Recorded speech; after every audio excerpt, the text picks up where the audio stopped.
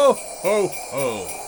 Hello, this is Santa Claus, and this podcast is brought to you by the Loadstar, the supply chain and logistics industry's leading source of insight. Your host is editor Mike King, and this episode is kindly supported by Forto, shipping products as easy as sending emails.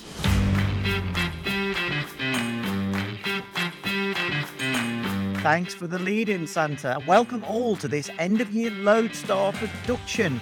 Sticking to our Christmas and holiday theme, we'll be looking at the ghosts of COVID past as we examine the significance of the biggest stories of 2021 and the jump-out narratives that have found traction in media far beyond the confines of logistics and shipping.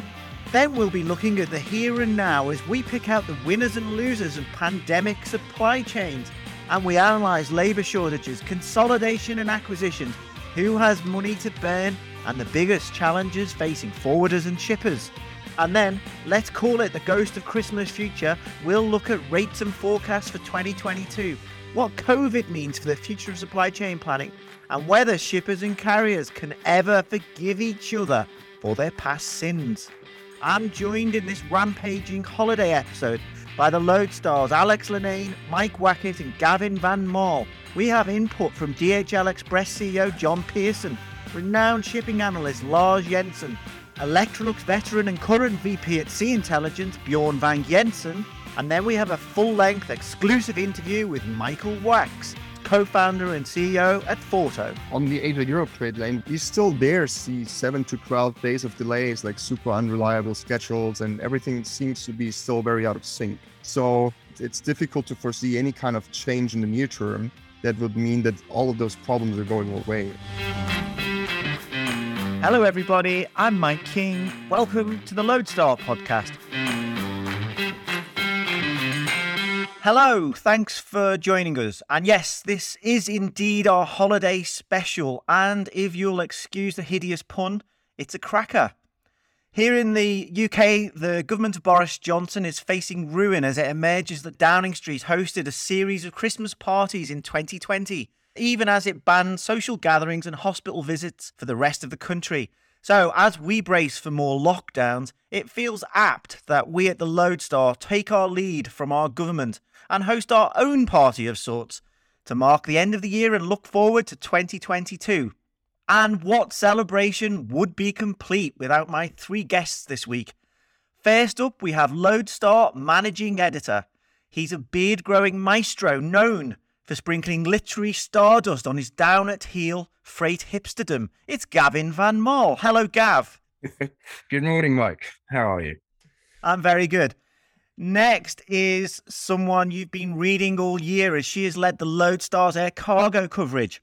She'd rather be jetting off somewhere warm, but she has deigned to join us instead. It's Loadstar Publisher Alex Lennane. Hi, Mike. And last but not least, it's our guru of container shipping, a man whose last appearance on the Loadstar podcast confirmed his commitment to sartorial youthful innocence with a touch of street.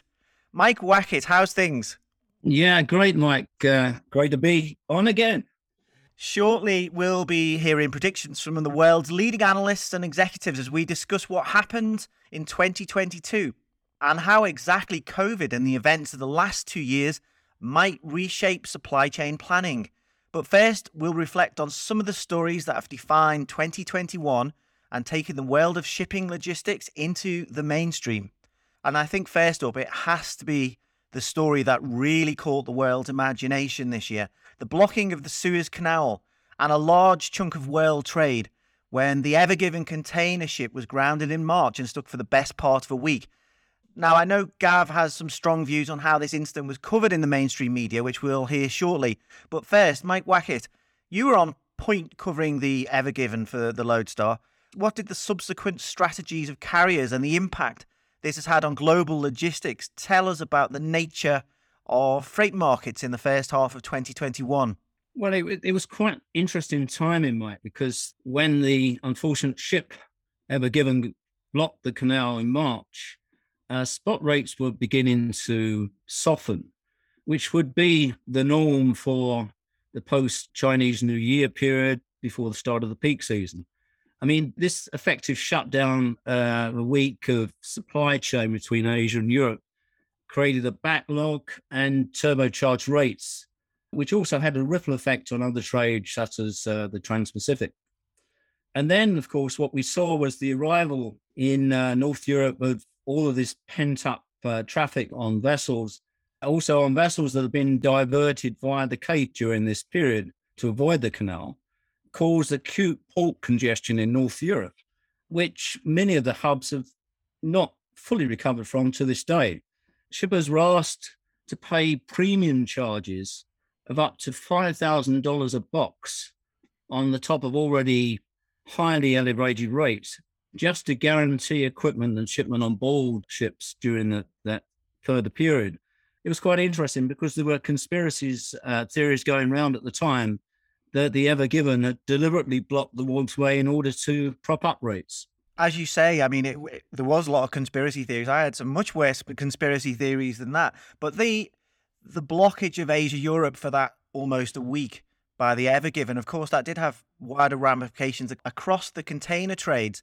But it also took container shipping and logistics viral because all of a sudden our industry caught the world's attention because it's such a visual event. Gav, you were looking at some of this wider coverage of the blockage of the Suez, and you found it, should I say, misinformed or maybe slightly hysterical in terms of the surprise in the wider world that this could actually happen. What rather exercised me was all the references to a black swan event. There was all this sudden people, well, how did this happen? We didn't see this happening. This has never happened before. But of course it has. I mean, Suez 1 was only built in the 19th century. And of course, it was closed for 8 years between 1967 and 75. I mean, a whole bunch of ships was actually caught in the Bitter Lakes region that eventually came to be known as the Yellow Fleet because of the years' worth of sand buildup on their hulls. I mean, it strikes me that anyone operating a Europe-Asia supply chain or Asia-Europe supply chain, that the possible closure of the Suez Canal should be in the top 5 risks every year. I mean, it can always get closed. So it struck me for it to be, you know, for the amount of, and I think hysteria is probably the sort of right word, was completely misplaced. And obviously we've got the bigger the ship, the more likely the blockage. So as everyone was waiting for that cargo, Alex, as usual, when something like there's an event, a disruptive event in shipping, there's a modal switch of some cargo to air freight. What struck me throughout the year wasn't necessarily that modal switch, but it was this consolidation of the idea that freight wasn't just increasing in importance for airlines, it was becoming absolutely critical to revenues. It has been, yeah. The airlines have been burning through cash on the passenger side, and cargo has been their only shining star, really. It used to bring in between about 5 and 14% of revenues, depending on the carrier. Now it's about 1/3 or more of airline revenues comes from cargo. So that's given the industry some real hope that cargo will now be involved in all the airline decision-making. Normally, passenger operations decide on the fleet and network choices, and cargo just has to make best of what those decisions are. But now they're in the room and their opinion is really starting to count. So airlines are relying on cargo now for the initial revenues on new flights, and then they're looking to build up the passenger revenues on top of that.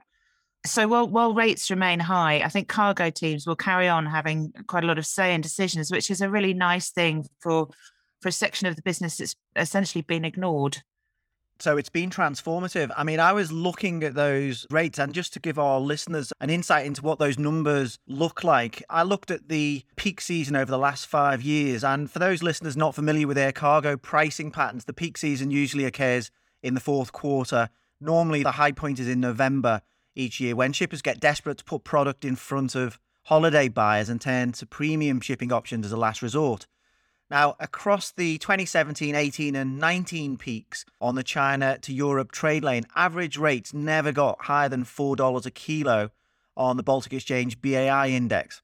Now, in November 2020, they passed $6 a kilo. And this year, even into December, they are over $8 a kilo, which is the highest rate in recent memory, except, of course, for the spike we saw during the PPE crisis in April and May 2020, when rates were pushing $12 a kilo on average on China to Europe. So if you've had capacity, you'd be making good money through this pandemic. And if you've been forced to buy space on the spot market, your margins have taken a mighty whack. Alex, these prices, you've been covering this coming into December and this peak season. At the moment, there's fury in China at greedy airlines, isn't there? There is, yeah. First of all, just want to go quickly back to what you said about the PP crisis in April, May last year.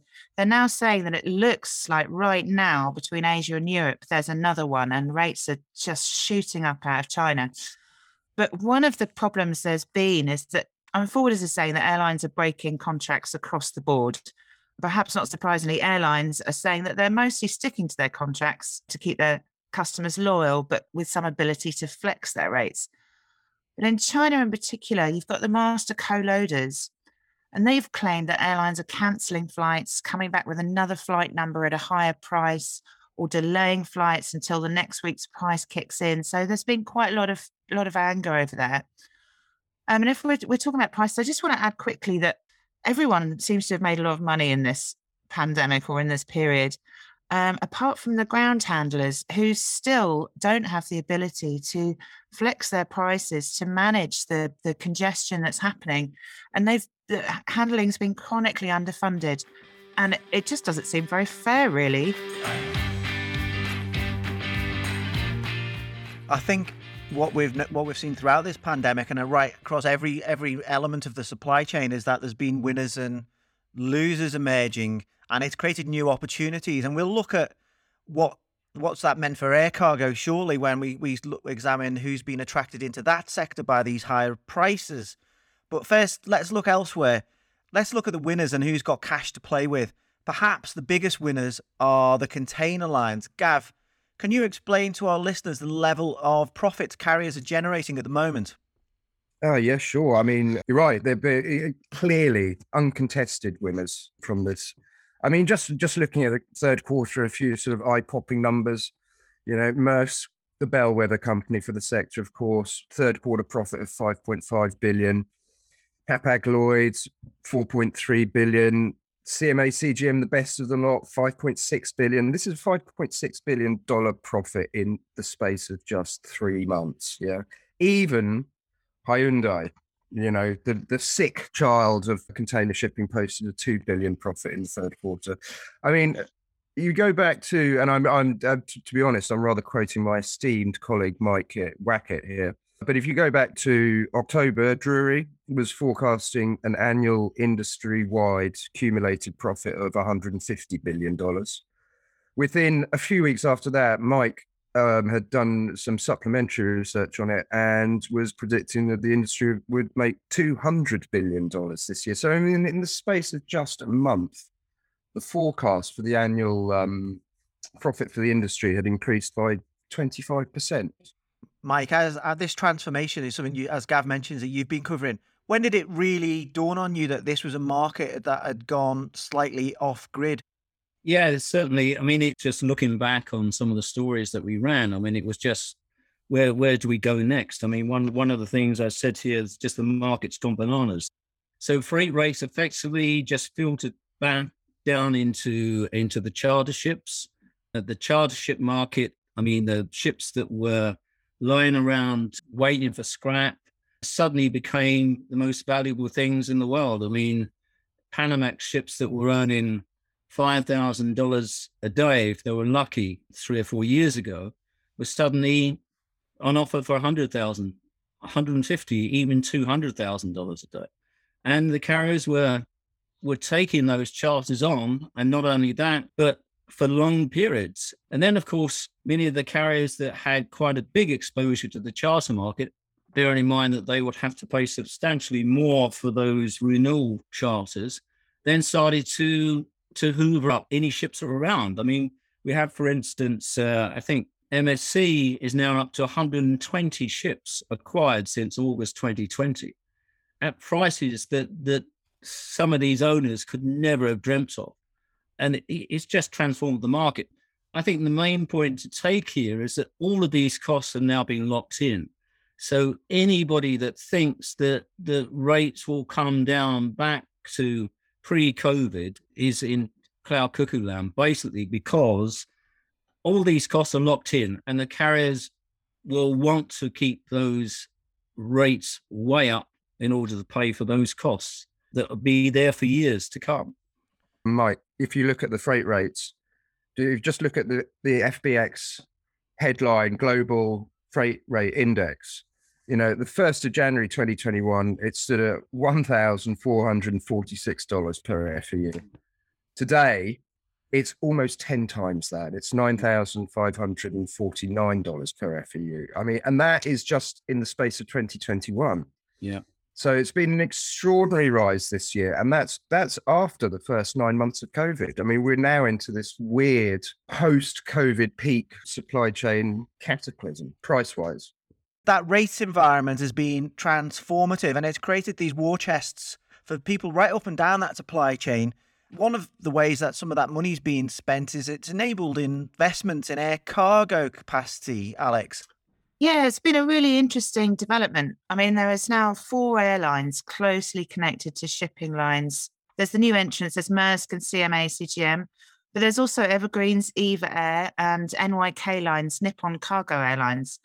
Now, some air cargo people have told me that they're quite excited by this disruption. They think that there's quite an obvious logistics synergy in having a shipping line, a forwarder, and an airline, and that they might be able to develop a really integrated product, which the airlines have frankly struggled to do on their own. Others point to the difficulties of having sort of non-neutral metal. So how much do you charge for your aircraft when you've got a forwarder attached and the GSA? Who makes the larger cut? And there's been sort of suggestions that CMA CGM, which has tried really hard to be neutral about its air freight services, and CEVA, in fact, is finding it quite uncomfortable internally to work out how to develop it. But yeah, the lines now have a lot of aircraft. Maersk is said to be looking for more. And interestingly, it's changing the language in air cargo a bit. People are starting to talk about BCOs instead of shippers, which I've never come across before in air cargo. So it'll be quite interesting to see what else changes. Boeing obviously does a lot of research in its customers. It's now researching the shipping lines. And it'd be interesting to see how it changes the way that space is sold and whether there'll be more selling direct to the shipper, which is something shipping lines do and airlines don't. I think it's going to open the market up in quite an interesting way. Beyond investing like Maersk and CMA CGM have in their supply chain, it's not just lines with money to spare. It's forwarders, it's integrators. It's everyone who's benefited in the last 20 months. How might some of these companies spend their riches as we look forward to next year? I think we're going to see some big acquisitions coming up. Maersk, the one that everyone's watching. There's a couple of forwarders associated with that, one possibly in the US, one in Asia. And I think we're going to see more integration, sort of vertically speaking. And I think people will keep buying more forwarders. It's really difficult when you ask that question, Mike. It's really difficult to take your eyes away from the war chests of the container lines, and especially looking at the forwarders. Their margins are shrinking, right? And you look at how the container lines are building up their war chests. It's the carriers that are the ones who are really spending the money. I mean, we've had a couple of big ticket acquisitions in the freight forwarding market, most notably recently DSV's purchase of Agility. And we've also had that Maersk purchase of Senator, which obviously gave them a bigger footprint in air cargo. That's right. So that's going back to Maersk. That's going back to the shipping line. This is what I'm saying. The sector which is able to just put its hand into its pockets and bring out big wads of cash without having to worry about how to finance it, or whether it's debt or issuing new equity. The sector that can do that is the carriers. I mean, so what do we have Maersk, okay, 600, we think around 650 million odd on Senator. But at the same time, CMA CGM, you notice, buying 2.5 billion to buy a terminal in Los Angeles. A couple of weeks later, 3 billion to buy a contract logistics company. You've got Hapag-Lloyd buying into terminals, which it's never done before. So there's also been a sort of divergence of strategy between the carriers about what they actually want to spend their money on. Just looking at different elements of our industry, Gav, one of the big bottlenecks that we've seen is a lack of labour. This has been particularly apparent in the US and Europe in trucking and warehousing. As you've been covering this, are you expecting an improvement in 2022? Well, Not in the short term. I mean, we hopefully will see some easing of the situation next year, because it's when you've got a chronic lack of labour like this, it just hampers everything. But these are long-term structural issues. They take long-term solutions to really get on top of them. So in the UK, for example, there's no doubt that the driver shortage crisis was exacerbated by the lack of licenses issued to new drivers, the lack of testing. There was, new drivers being tested to obtain their qualifications. That was severely curtailed in 2020 because of the work lockdowns, which prevented the regulatory agencies from performing those tests and issuing those licenses. They are tackling that backlog now. So there is points where you see those pressures easing, but that will not tackle, in the UK alone, you're talking about a shortage of coming up to 100,000 drivers. Being able to issue a few licenses and do a few tests doesn't tackle 100,000 shortage in the space of a few months. It takes much longer. And every market that we look at sees similar pressures. And they all have particular characteristics to them. So unfortunately, one suspects that these problems are likely to persist. Okay, well, that's something to keep an eye on in 2022, which we'll look at in a bit more detail shortly when we hear from various experts I've been interviewing about how they think COVID has changed, for example, the shipper-carrier relationship and supply chain planning. But first, what was the most interesting, important, intriguing, or just plain fun story that you covered for the Loadstar in 2021? I think one of the stories that really struck me, which really illustrates how fragile the supply chain is the broken scanner in Dhaka Airport in Bangladesh. Obviously, Bangladesh is a major garment exporter. And because of difficulty with security, all freight has to be scanned there before it can go to the EU on a direct flight. But they have 2 scanning machines and they were out of order. This was in the middle of what turned out to be something of a garment peak season. And it meant the whole process just sort of came to a halt for the sake of $1 million, which is what one of these scanners costs, apparently. Airlines were leaving the airport 30% full, 40% full. There were substantial delays. And in the end, Bangladesh had to wait for funding from Japan to buy new scanners, which it's just installed this week, I think. It just shows how unequal the infrastructure is around the world and how easily one slight thing can cause sort of massive spill-off of congestion, delays and high prices. I think we come back to the top news story of the year, without doubt, the Ever Given, and its eventual arrival in Felixstowe in August. And it created a lot of newspaper headlines, etc. A lot of people down there to see the ship, which was quite uninteresting, basically. But a lot of people there were actually insurers. And they were down there because, as one guy said to me, it was I was there moment, but he wanted to see what had caused him so much time and problem in the previous 4 months, given that the general average had been declared on the ship. He said, I wanted to come and see this ship that's caused me so much work over this past 4 months. There was another interesting aside, because as the ship approached the terminal, she passed the Maersk Essen, and the Maersk Essen in January had itself lost 750 containers. So it was quite an interesting aside for those in the know. The most interesting story I've covered this year actually has been the spin-off of GXO Logistics from XPO Logistics. And, well, I mean, one, it was quite a big capital story itself. But what it did was, to our mind, it heralded the creation of a new subset in the 3PL sphere, which the term we've coined a premium is pure play contract logistics operators. So there'd be GXO Logistics in the UK, which is quite an advanced contract logistics market. We have Wincanton, Clipper Logistics. In France, there's ID Logistics, FM Logistics. I mean, these are all sort of names, but basically these companies, all they do is focus on running warehouses for outsourced clients. And so 2021, with the sort of massive explosion in e-commerce in particular, and the way that that's driven retail supply chains into an omnichannel mode, that's been a game changer. That's been a structural change in the industry. And I think we're likely to see more of these. And in fact, just going back to what we were talking about recently in terms of the shipping lines investing, if you look at the most recent acquisition this week, CMA CGM, again, $3 billion for a US-based contract logistics operator, frankly, hadn't really come up on my radar before.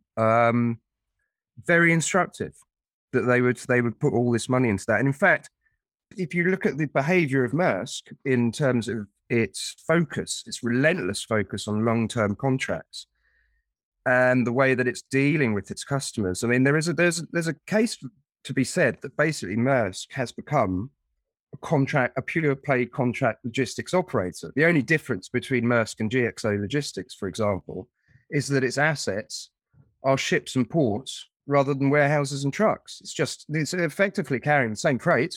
It's just further downstream or upstream, depending on where your perspective in the supply chain is. Alex, you look like you have something to add. Just wanted to say that where there's money, there's lawyers. And I think one of the things that the shipping lines may have to contend with is lawyers, in particular cartel, antitrust, competition lawyers, looking to see if there are any seams in which they can relieve them of some of their cash. The airlines learnt this the hard way. And I think it's not unlikely that the lawyers, I don't want to accuse the US justice system of being commercialized at all, but they did make a lot of money out of the airlines. And there is a possibility that they'll start to look very closely at the shipping lines and whether they might be able to relieve them of some of their money.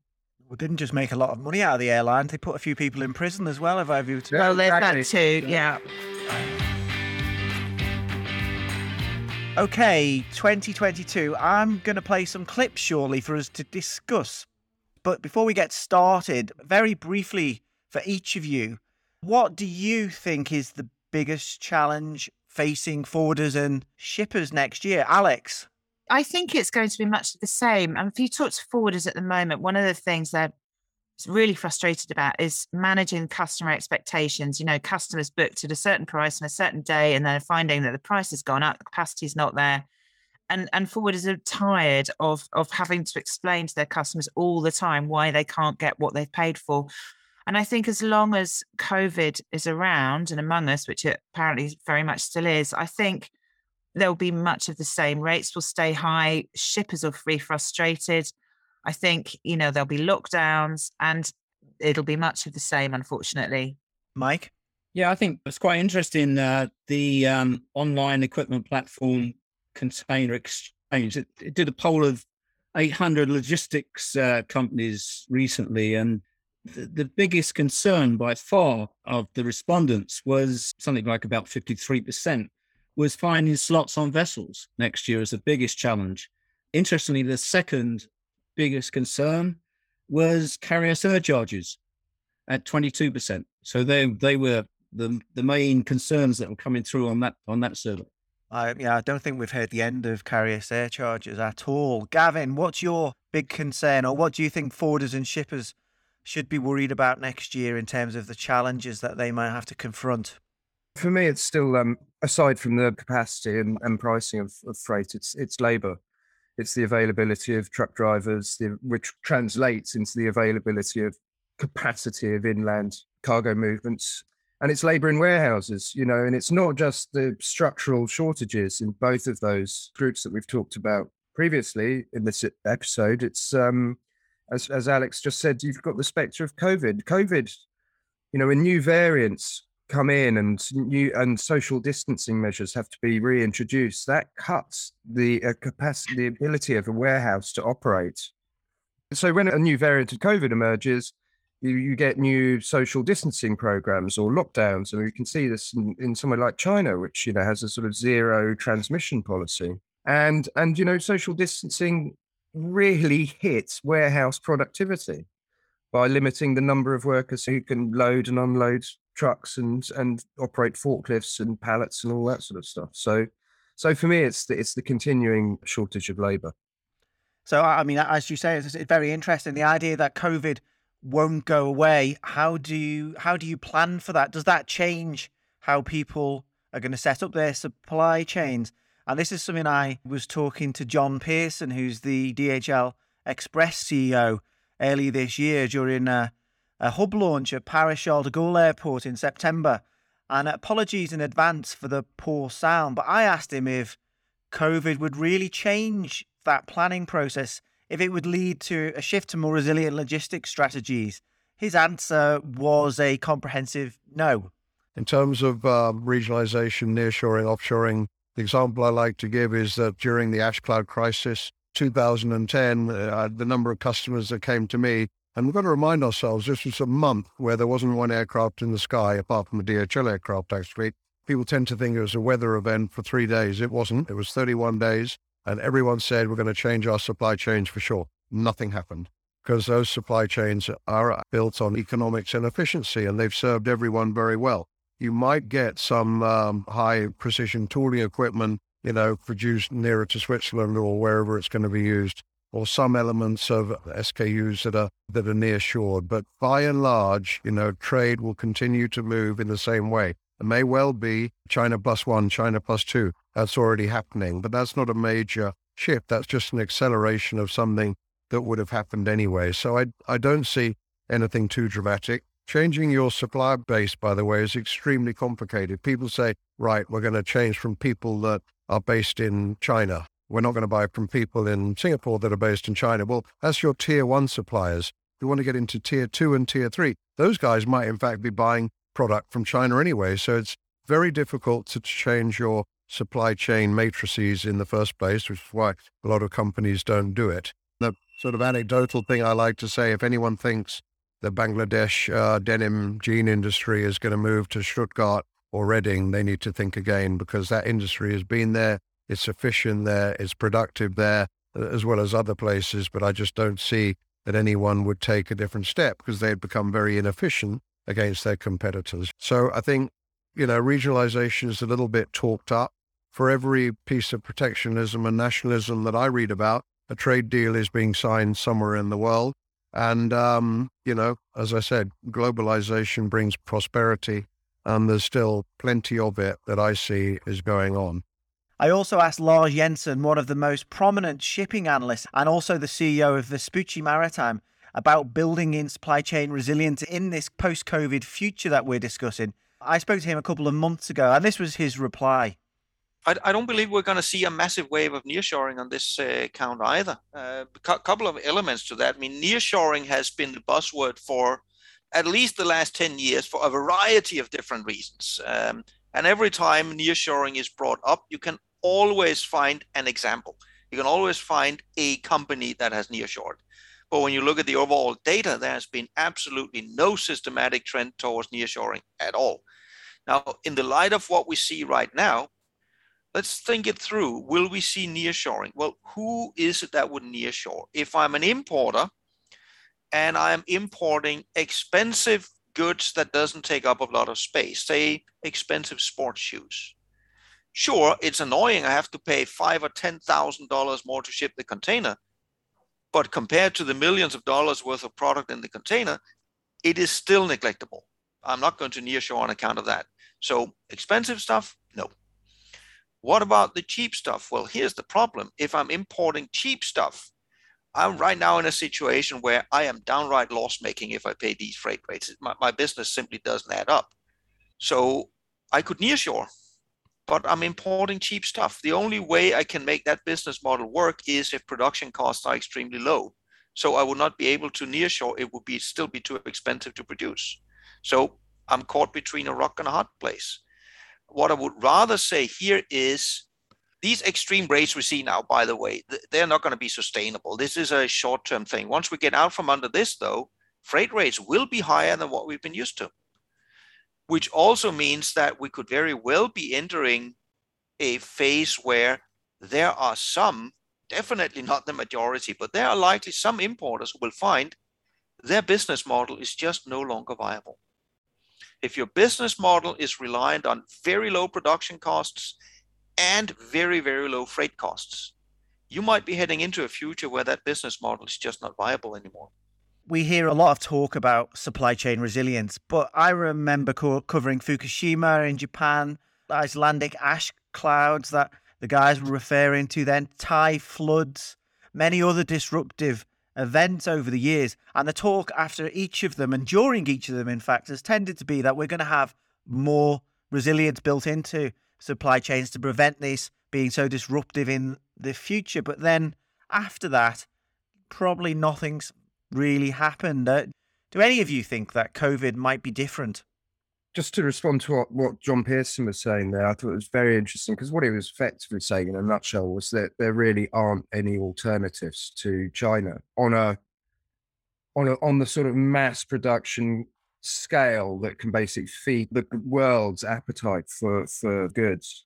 Yeah, the only possible alternative that you can really come up with, the only place you can think of that could actually replicate that sort of scale is India, but it's impossible for that to. I mean, India just in terms because of its demographics, but that for India to actually do that would require the sort of 15 to 20 year infrastructure program that the Chinese undertook between sort of the mid-90s to what was it, 2010, when they embarked on this massive port building boom. And until someone else does something of a comparable scale, and really the only country that could would be India, it's difficult to see how people can build a resilient supply chain with a diversified supply base. Yeah, I mean, well, you can move out of China, but can you afford, given the competition in whatever industry you're in, to build in resilience if that makes you less competitive, to someone who's going to stick to a just-in-time logistics model? I guess we will see. Now, quickly, we're running out of time before I speak to Michael Wackett, co-founder and CEO of Forto, about the future of supply chains. But first, the big one, which always drags in a lot of readers to the Loadstar through the year. People want to know how much it's going to cost to ship things. Alex, obviously we were talking earlier about these high rates that we've got in air cargo. What brings rates down in 2022? I'm not sure that anything will particularly. I don't think they'll be as high as they have been at some points in the year consistently. But I think COVID essentially is going to keep rates up, keep rates elevated. Lockdowns, as we know, they create demand for consumer goods. They slow down supply chains, as Gav was just saying. They contribute to labour shortages. They impact schedules, and all of that keeps rates high. Obviously, airline is very much about capacity. With COVID still raging, I can't see passengers coming back with any serious force. And so I think the capacity will continue to be limited. So I think it's going to be another high yield year for the carriers. And Gavin, Mike, we've had some softening of ocean shipping spot rates in the fourth quarter. What are you expecting to happen next year?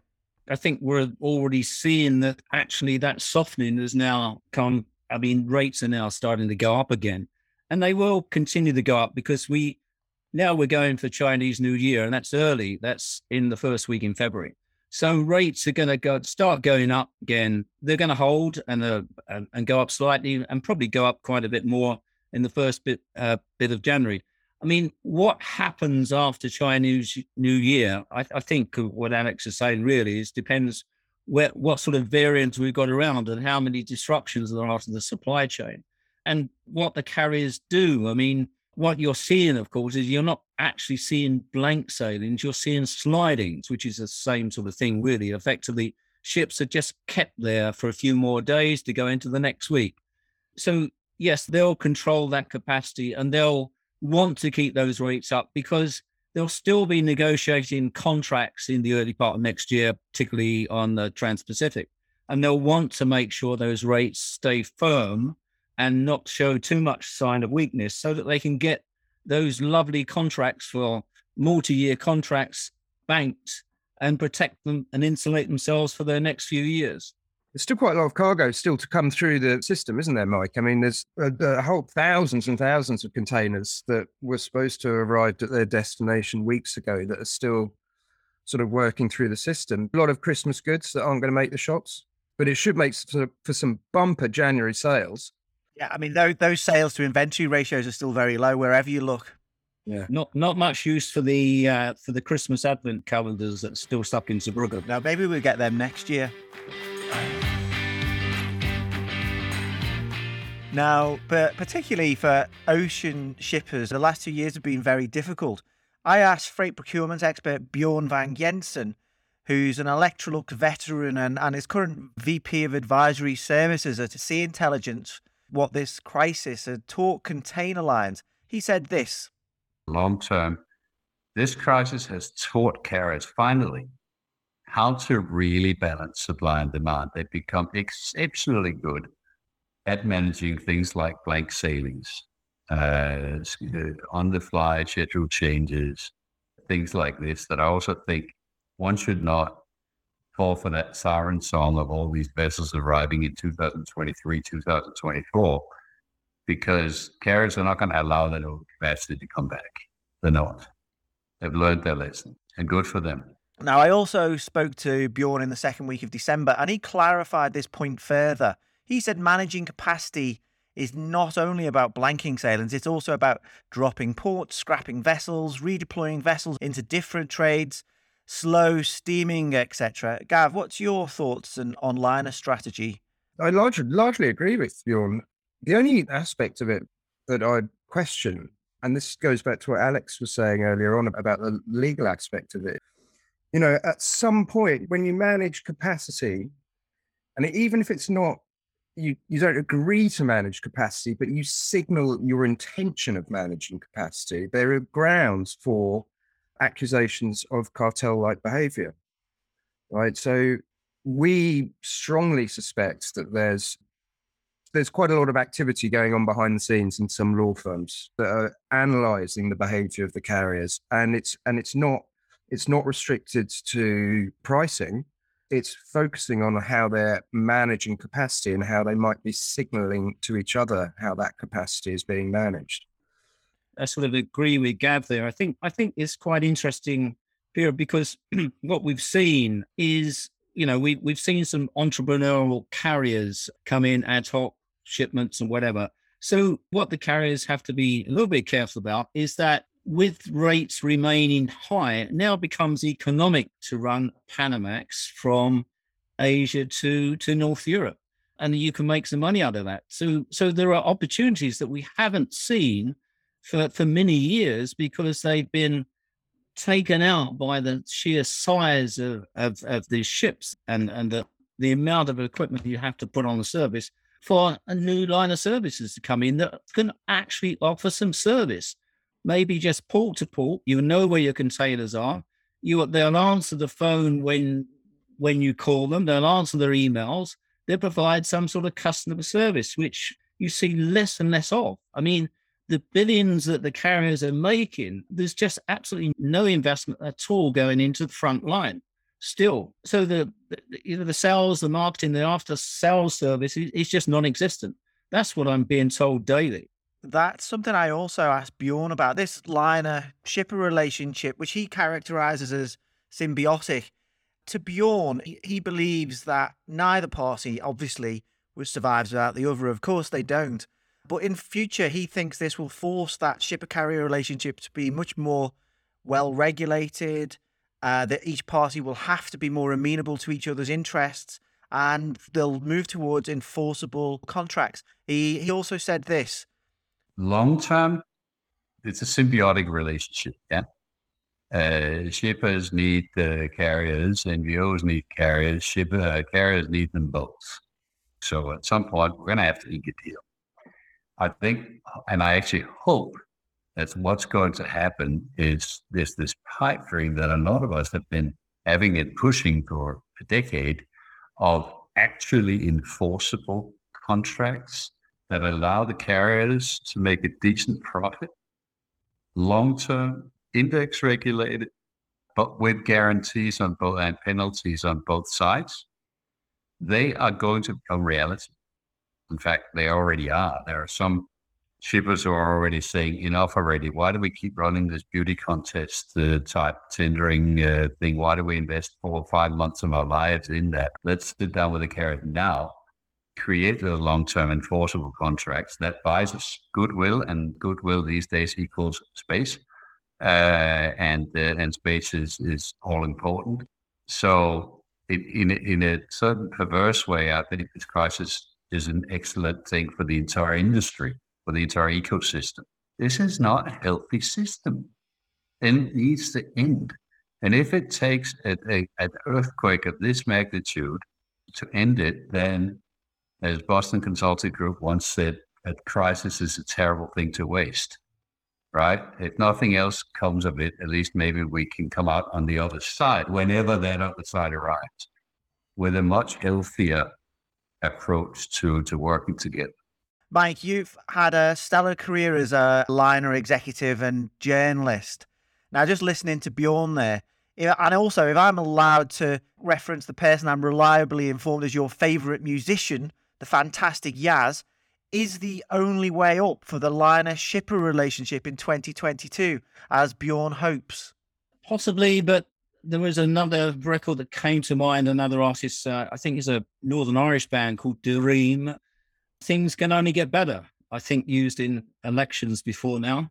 But I'd sort of probably go back maybe to my era and the Stones, and basically you can't always get what you want, basically. So that may well be the motto. Excellent, Mike. I like that, Mike. Brilliant. What a great way to finish this section. Now, before I speak to Forto's Michael Wax, let me just say happy holiday season to you all, and thanks for joining me on the Loadstar podcast to Alex, Gavin, and Mike. Thanks, Mike. And you might Christmas. happy Christmas.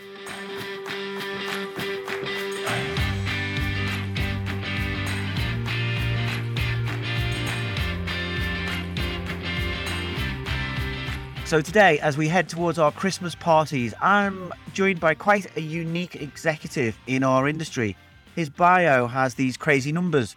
He has founded several successful B2B software companies, raised over $343 million and hired around 750 employees. He is the co-founder of Europe's first digital freight forwarding company, which I'm told, and I quote, is building a digital backbone for the multi-trillion global trade market in 16 locations worldwide. And he spends his free time mountain biking and kite surfing. And a little bear tells me he might go skiing this weekend. I think we can say he is a risk taker and in our markets, a disruptor. So Michael Wax, co-founder and CEO of Forto, my first question is this. Was your biggest risk sponsoring a podcast about freight markets that about 7 months ago didn't exist except in my head? Well, first of all, good morning, Mike. It's great to be here. Thanks for having me. I think I'm definitely a fiend to risk. I like the adrenaline rush every now and then, but I think that sponsoring the Loadstar podcast wasn't necessarily really driven by that factor. I think you guys have a great audience. We're active readers, and that's why it was pretty much a no-brainer for us to support this. That's very kind of you, Michael. You're definitely a risk taker. Now, our listeners want to hear about what's going on the operational front. So we're hitting the Christmas period, and we're looking into 2022. But let's zoom in on where we are now. As we say, you're the co-founder of Forto. You're a disruptor, and we are probably in the most disrupted time of our working lives. So our listeners, if they can peer through a window into your company, can you tell me what supply chain challenges Forto is facing right now in different parts of the world? And then maybe after that, we can dial back into how we got here and what happens next. But where are we right now?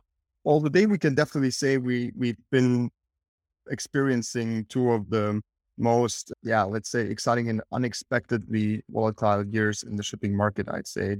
I'm in this industry for like 5.5, 6 years right now. I'm not necessarily born into logistics. I studied mechanical engineering.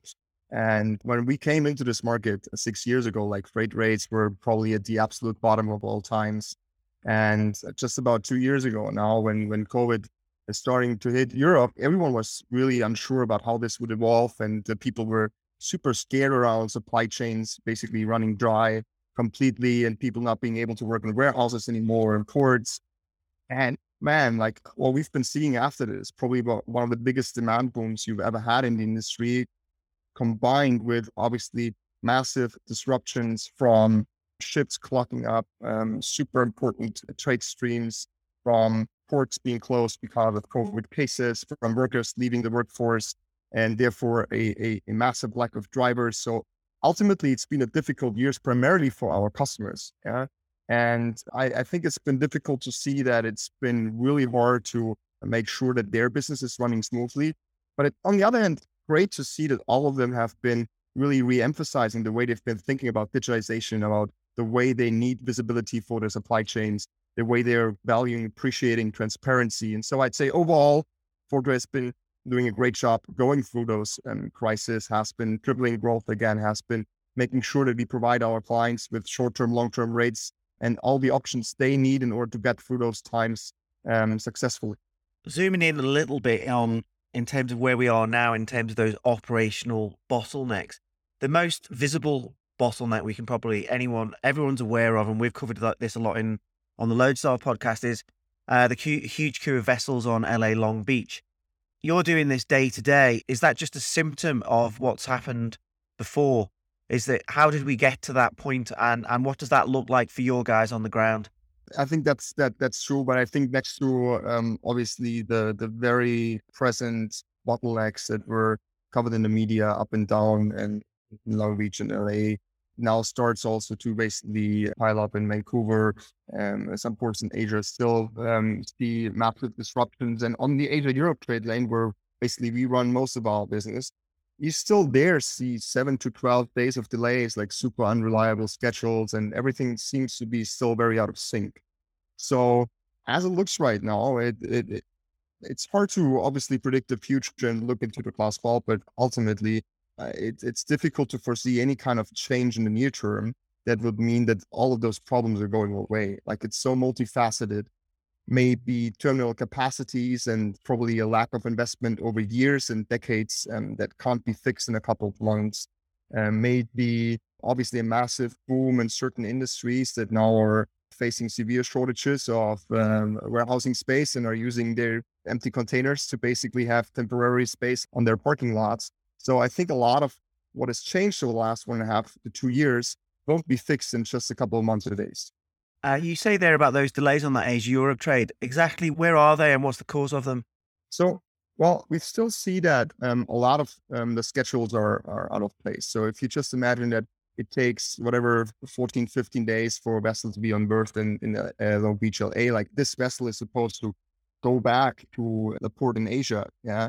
And now it's arriving 10 days later. It's probably super difficult for those terminal operators to make sure that at this time they actually can provide the space required to load more containers. If you look at some of the biggest carriers, for every container that they bring to Asia, they take 3 from China, explicitly. So there is a trade imbalance that we had for many, many years, and now we have super unreliable schedules. So that combined means that a lot of those, like one single dip, like one single mistake in this super fragile chain can mean that everything's out of sync, because then the vessel coming from Europe, who may have been scheduled to actually discharge or arrive at the port at a certain date and time, has to be rescheduled because whatever the ship that just came from the US is still there. So I think that's nothing's like planned, and a lot of those disruptions obviously cause delays that you will see on many different sites popping up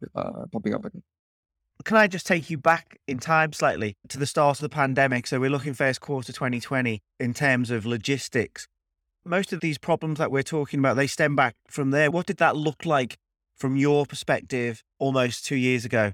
So we've been talking a lot about the bullwhip effect, and I think that the problem we had is, like, we've had multiple moments of impetus into this bullwhip trade. So in the very beginning, like 4 to 5 weeks of no production in China, and inventories were going down. So you basically built up a bit of a backlog that it had to be filled again. Then obviously last year, March, April, a big focus from a lot of supply chain companies on helping clients to get really necessary medical equipment on board. So that has taken a lot of the effort capacity over months. So we've been chartering multiple planes a week to basically make sure we could cope up with that demand and help clients on that front. And that has basically been going all the way into the summer season, where then through first stimulus packages, you saw demand going up. Because people spent money on everything that made their home more comfortable or outdoors more fun, compensating for lack of services they could purchase or consume. So that has been then shifting a lot of the spending power towards physical goods that all in the end were shipped in a container. And for the first time, you saw that a 10% year-on-year growth for a 250-year industry is not easily compensated. Yeah, this is not a startup that grows double-digit growth year-on-year. Like, this is very much like a super old brick and mortar business that relies on, let's say, predictabilities for years to come, that has been growing in line with GDP for many, many years. So 2, maybe 3.5% year-on-year. But now all of a sudden, like $10 trillion fueling into a system that is not made to cope with that demand increase. And I think that's something that you've then seen from pretty much last year, summer, all the way until now. And I don't see anything that will stop that very soon. But at the same time, we've had multiple bottlenecks on the supply side. Suez Canal, Yantian port closure, Ningbo port closure. And I mean, now looking into the future, most of the goods are coming out of China still, and maybe in Trans-Pacific, also in the Asia-Europe trade lane. And if you look at the vaccination programs in China, and to the extent they've built up some kind of herd immunity, so 10, 15, 20 cases of a new variant will probably be enough to basically completely slow down and stop the system again. So I think we're not yet necessarily over peak there, and it will remain to be an interesting year, 2022. Just looking at that period from a personal perspective, how has the view of what you do for a living changed in terms of people that you know or people in your industry? I mean, I've been doing this for quite a long time now. No one's ever cared what I do for a living. And then the last 2 years, people were going, supply chains, why is something not on a shelf, or what's going on? All of a sudden it's gone mainstream. Can you just give us any insight into how that's sort of been like for you as a person? Yeah, I think that there are many examples over the last years. I mean, maybe that pretty much every major newspaper has covered it in the headlines, that supply chains are seeing massive disruptions. I think a lot of people have for first time experience that their bikes don't arrive on time, that Shimano now has 2-year delivery times, that they couldn't buy a PlayStation 5 because it's out of stock for the next 5 years. And people are wondering, like, this system has been always working well. Like, I could press the button on Amazon, and with Prime, the stuff arrives a day later. And now all of a sudden, like, this convenience is gone. Like, how could that happen? And you basically tell them and start to educate them around, well, there's a big system that transports pretty much 90% of everything. What we eat, what we wear, what we basically use the entire day. And they were like, wow, like, that's impressive. Like, that's what you're doing all day. Like, so I think a lot of my friends were actually stunned by the importance of trade, not just as a contributor to good life today and basically keeping up assisting critical infrastructure, but also if you span the importance of our industry a bit further and you give them a bit more context around it, that I think none of them have really understood to what extent global trade has been massively contributing to prosperity over the years. And it's probably one of the industries that has been bringing most people out of poverty in the last 30 years, but also has been contributing massively to the level of quality of life that we are living today. Michael, we're going to come back to what that means in terms of Forto and its future, in terms of how our industry is viewed and how that will look in the market. But as we look forward to 2022, do you still see a landscape of potential risks to cargo flows or perhaps data flows, or do you see one of opportunities? And if the latter, what are those opportunities? I think that there is a massive opportunity for us out there next 10 years, because now for the first time, supply chains are getting the attention they deserve. And I mean, general as a topic, it has managed to move up from a housekeeping agenda item from most of the board conversations all the way to a prior one. Yeah. And I think this opens up an opportunity to pitch today's CEOs of companies the way they really would benefit from a more transparent, more visible interface to manage their global goods flows, global cash flows, global data flows. And that's where we come in. That's where we help companies, mid-market players from across Europe, to digitalize their services, to really make sure they're gaining visibility, that they're getting a whole new level of actionability on things that are not running smoothly, and ultimately setting up supply chains that just work. Okay, and how are you going to make the most of those opportunities as a company? Does this mean you're going back to market? Are you further expanding? What's the plans? So I think for Forto, it's always been the mission to grow into a global top 10 logistics company. And as of right now, we I think have done a good job in growing our business on the Asia-Europe, or specifically China-Germany trade lane. But we've been making a massive effort to expand across Europe already this year. And that will be further intensified over the coming years. So we are today already in Denmark. We are in the Netherlands. We are in Portugal, in Spain. We are just opening an office in Poland, and there will be 5 to 6 more countries in the next year. So we'll be covering Europe throughout. And from that, obviously, then the next step is US. Is there a time scale on that? There's definitely a time scale on that, but we don't. You're not going to tell me, are you? In a position to speak openly about it, but obviously now we raised more capital this year to invest in exactly those activities. So there's a lot more to come from Forto in the next 12 to 18 months. Michael, so on episode 8 of the Loadstar podcast, we were reporting direct from COP26 in Glasgow about what sustainability looks like for our industry. From your perspective, what does that look like? What is sustainability? What is carbon-free supply chain? What do your customers care about? And how does that translate into a digital forwarding business? Well, like today, shipping contributes to 3% of global emissions. And Forto as a company always had baked into the purpose of the firm to provide ongoing, continuous prosperity through enabling and democratizing global trade in a more sustainable way. And that means to us that not just being a carbon neutral company ourselves from the very beginning, we've been massively increasing our efforts to educate customers around their responsibility. And we see a lot more interest from their side as well. So today we are proud to say that 65% of our customers are already offsetting their emissions with us. And to us, similar in line with the transport business, it all starts with the visibility first, then the actionability, and then ultimately a system that just works. That means that today we provide full transparency on emissions for our clients, and we give them the ability to offset today, but we also give them the ability to, for example, choose only on-carriage methods with renewable energies. And in the future, there will be much more programs around providing them with the capabilities to purchase alternative fuels, to really have end-to-end emission tracking on a product level, and with that to make sure that they are being responsible in the way they're running their business. Michael, I'm from a sort of trucking forwarding family background business, and I ended up in this industry totally by accident. But your background is slightly more varied. How did you go from mechanical engineering to digital forwarding? And what does that journey look like for you?